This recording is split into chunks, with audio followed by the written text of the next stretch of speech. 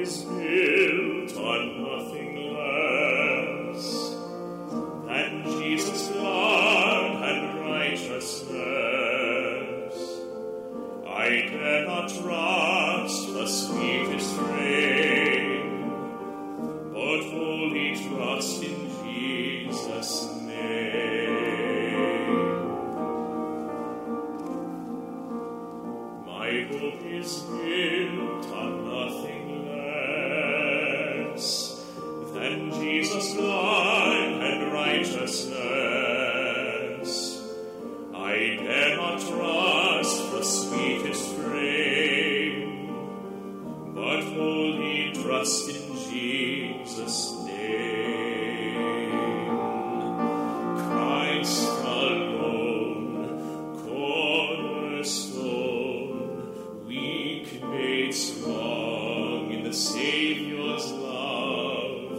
Through the storm, He is Lord, Lord of all.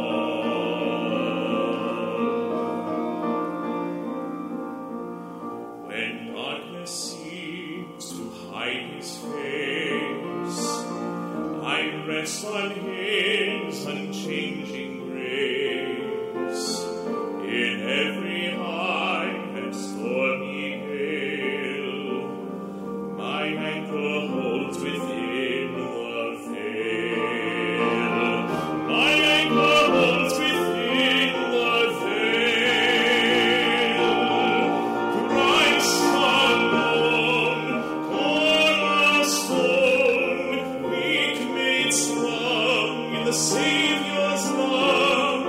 Through the storm, He is Lord, Lord of all. He is Lord,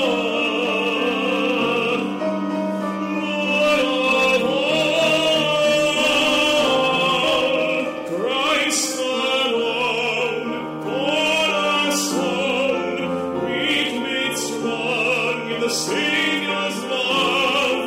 Through the storm, He is Lord, Lord of all. Christ alone, cornerstone, weak made strong in the Savior's love.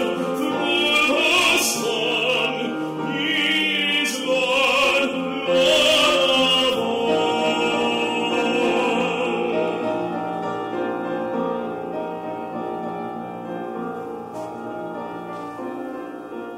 When He shall come with trumpet sound, oh, may I then in Him be found, dressed in His righteousness alone, faultless stand before the throne.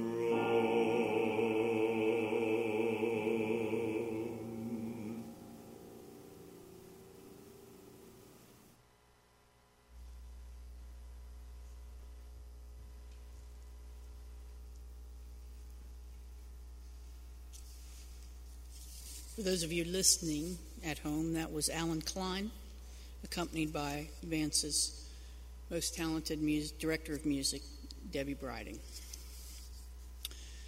Hear the words from Holy Scripture from the Gospel of John, starting at the 14th chapter, in the first verse and beyond. You're probably familiar with this text because it comes up in funerals an awful lot. Do not let your hearts be troubled. Believe in God. Believe also in me. In my Father's house there are many dwelling places. If it were not so, would I have told you that I go to prepare a place for you? And if I go and prepare a place for you, I will come again and will take you to myself, so that where I am, there you may be also. And you know the way to the place where I am going. And Thomas said to him, Lord, we do not know where you are going. How can we know the way? Jesus said, I am the way, the truth, and the life. No one comes to the Father except through me. If you know me, you will know the Father also. From now on, you do not know him and have seen him." Philip said to him, "Lord, show us the Father, and we will be satisfied." And Jesus said to him, "I have been with you all this time, Philip, and you still do not know me. Whoever has seen me has seen the Father. How can you say, 'Show us the Father'? Do you not believe that I am in the Father and the Father is in me? The words that I say to you, I do not speak on my own, but the Father who dwells in me does his work. Believe me that I am in the Father and the Father is in me. But if you do not, then believe me because of the works themselves. Very truly, I tell you, the one who believes in me will also do the works that I do, and in fact will do greater works than these, because I am going to the Father. And I will do whatever you ask in my name, so that the Father may be glorified in the Son. If in my name you ask for anything, I will do it." And then we turn today. This is a lectionary text. The next two texts we'll study will be the lectionary text. And then after that, we're turning purely to text about the Lord's Supper.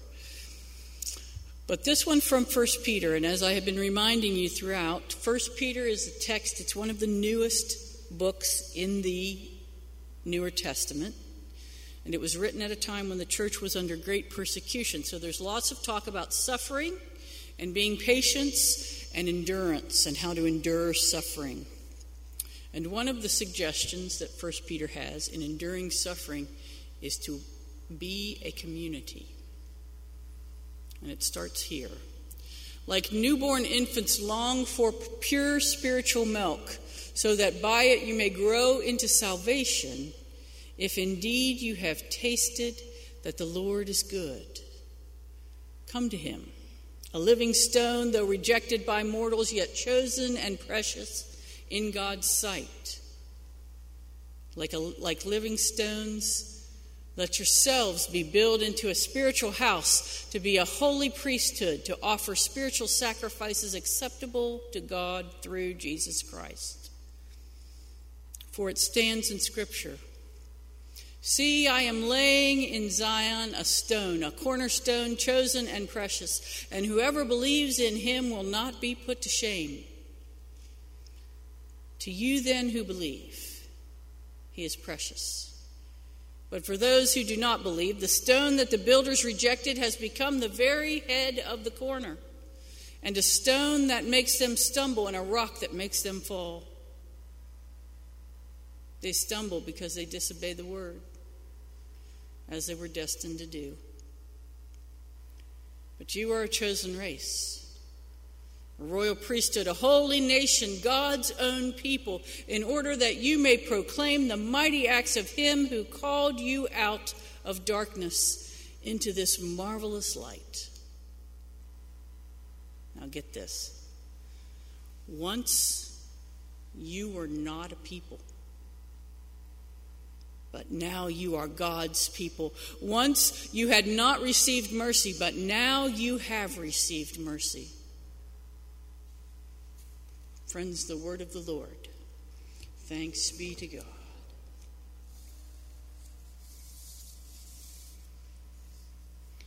Once you were not a people, now you are God's people. What a powerful thing to say, especially when we know that the context of this is that the author of 1 Peter is saying, you must be a people to stand together in the suffering that the church is about to endure. You must be God's people to come together in worship and praise. And not only must you be God's people, but God has formed you together as a people. This is what God wants for you. God does not want you to suffer alone like individual blocks on the floor. God wants you to be built together in a powerful, holy people. One of the reasons that we in this tradition baptize infants is because we believe that God has already claimed that child as one of God's people.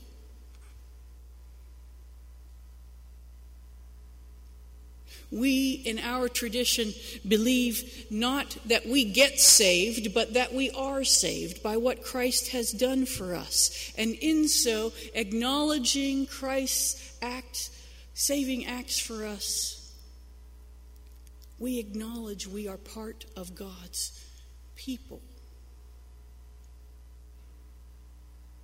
And we acknowledge that we are part of God's people by coming here today and worshiping together, by watching and listening, by being engaged in the acts of worship and participating one with another in community. And we also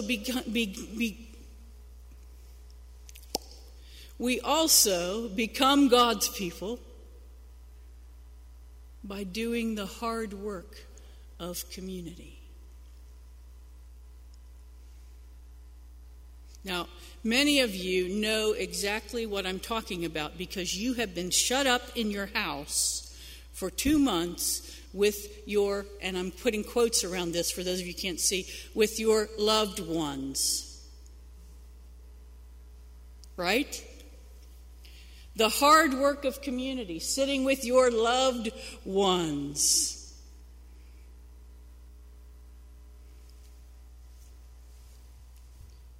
One who likes to watch Hallmark movies in the den, and the other who likes to watch MSNBC in the living room, and the dog who goes back and forth between the two. Right? You are with your loved ones, and you have to negotiate how you live together. So it is when we are a community called the church. How do we live together? How do we love one another? How do we seek and enact forgiveness when need be? How are we bound together in Christ? All of that stuff is relational. All of that stuff is hard. It's hard work.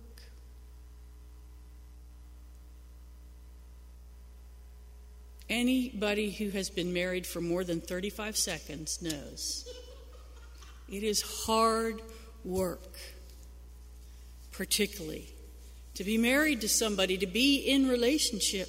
And so when I think about us being God's people, and I think about those of you who are watching and listening, I think to myself, with all due respect, thank you for watching and listening, but I think you're not a community. You don't do the hard work of being in relationship. You sit in your house. You don't have to struggle with Aunt Mabel, who sits in the pew beside you and tells you every Sunday you're not dressed right.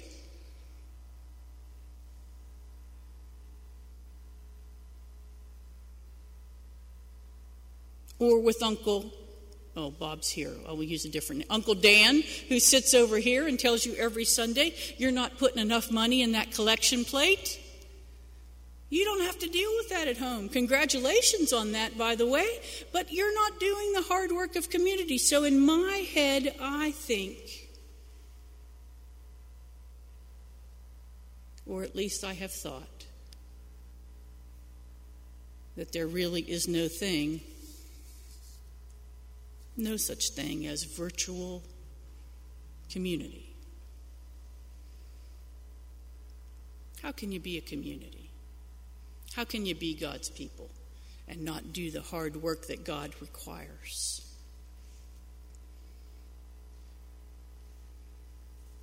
And some of you are mad right now. Keep with me. Don't give up yet.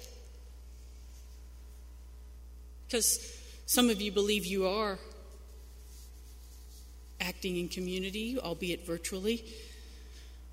And some of you also know that I'm supposed to be talking today about the sacrament of the Lord's Supper. And you're saying, what does this have to do with the price of tea in China? Who cares about virtual community or any other kind? Well, understand something. Christians were never meant to do the work of Christianity alone. We are meant to be God's people. We are meant to live in community. We are meant to worship and understand God in community. We have two sacraments in the Reformed tradition, which we say were instituted by Jesus. One is baptism. The other is the Lord's Supper, which is the preferred Reformed term, sometimes called the Last Supper, sometimes called the Eucharist, which, by the way, is a term that means thanksgiving. So when we talk about later, we're going to talk about, is this just a memorial meal? No, it's Thanksgiving. But it's meant to be done in community. And so, as you know, my struggle with this all along, since we have been held up in our homes, has been how, if virtual community is not community and we are to live and do our sacraments in community, how can we have Holy Communion? Communion, which is the communion, the coming together with Christ's body and blood, but also the communion of believers in Christ.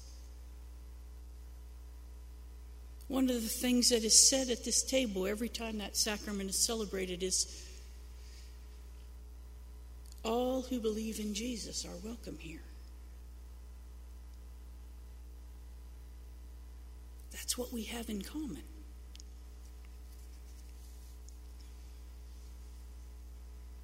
Now, two great theologians you're going to hear a lot about in the next month. One is John Calvin. John Calvin was a Swiss reformer. He was a lawyer, which is why to this day Presbyterians like lots of words and lots of documents and lots of rules, because he was one of our founders. He also, by the way, was a city planner, a politician,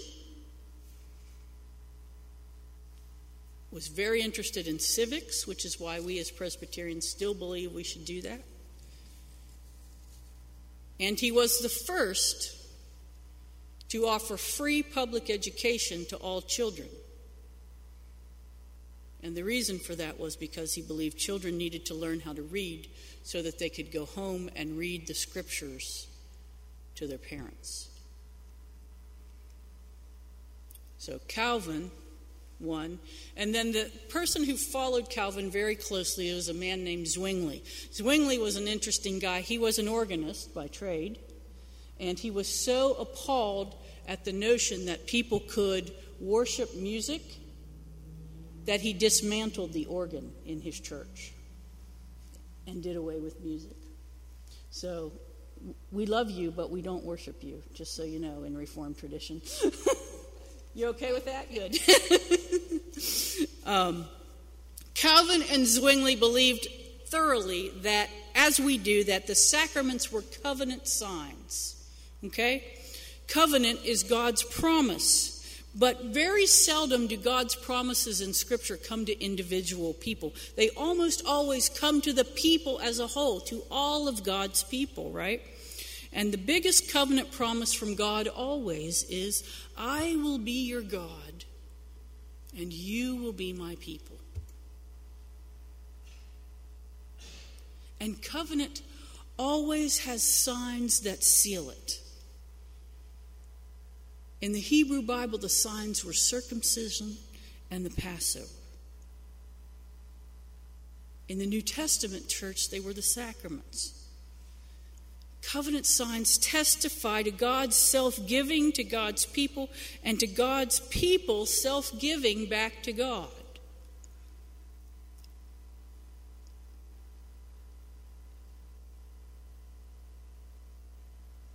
It's a communal thing. It's about the people. It's about the covenant with God. It's about what we do together. There is invariably somebody who always says something like this.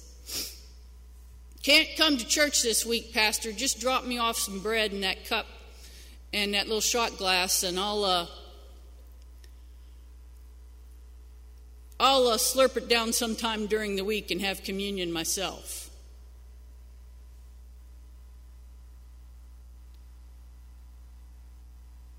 You can't have communion apart from community.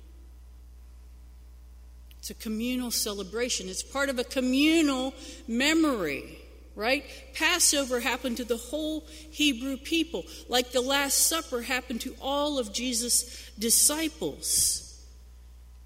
In a thing that I wrote just recently, I said, you can't have communion alone at your kitchen table any more than you can baptize your child in your kitchen sink. And when I say baptize your child in your kitchen sink, you all look at me and go, yeah, we know that part's not right. Sacraments are by nature sacred. They're holy. There's something about them. Holy means set apart. There's something about them set apart from the ordinariness of life.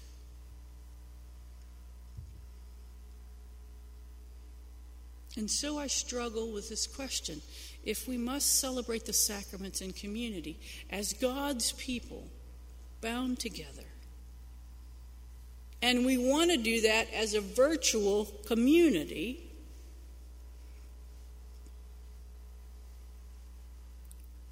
what makes a virtual Christian community Christian?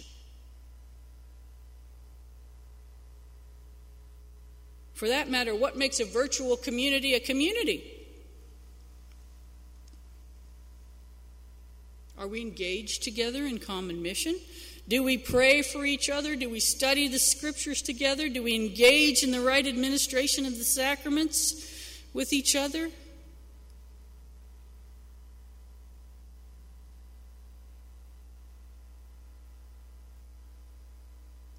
Wait a minute. As I thought of this, I began to realize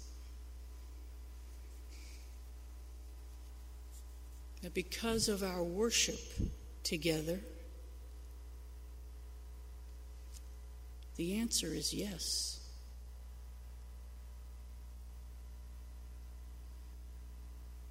Yes, we do pray for each other every Sunday when we come together here. Yes, we do study the scriptures together through the hearing of the word from this pulpit. Yes, we do engage in the right administration of sacraments. Yes, we are a Christian community. Yes, virtual community is community. I finally got it in the Worship and Music Commission meeting the other night. And I'll tell you who convinced me. Sweet, little, mostly soft-spoken Jerry Sloan. Now, I don't know how old Jerry Sloan is, and I would not dare to venture a guess, nor would I ever dare to ask. But she's not a teenager, and she's not somebody who I would think automatically would be comfortable with new technology. And yet, when we talked about the notion of communion and community and what happens in worship, even when you can't be here in the pew, she said, listen, I can't wait to get back into my church. But I am absolutely, fully engaged every Sunday in what happens in this place, even if I'm not here.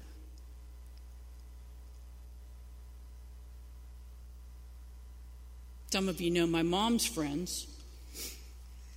God love their souls.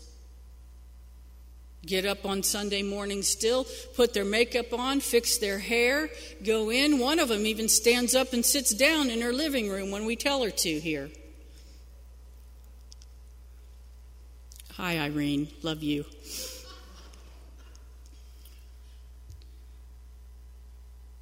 That's a community of faith. We are God's people, bound together in love.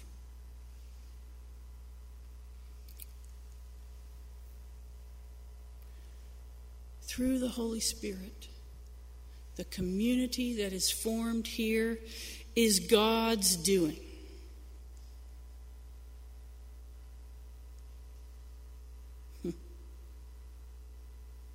Once we were not a people. We were scattered listeners and scattered watchers and scattered people. And now, through the work of the Holy Spirit, the sacrifice of Jesus Christ, and the graceful promises of God, now we are a people. Thanks be to God.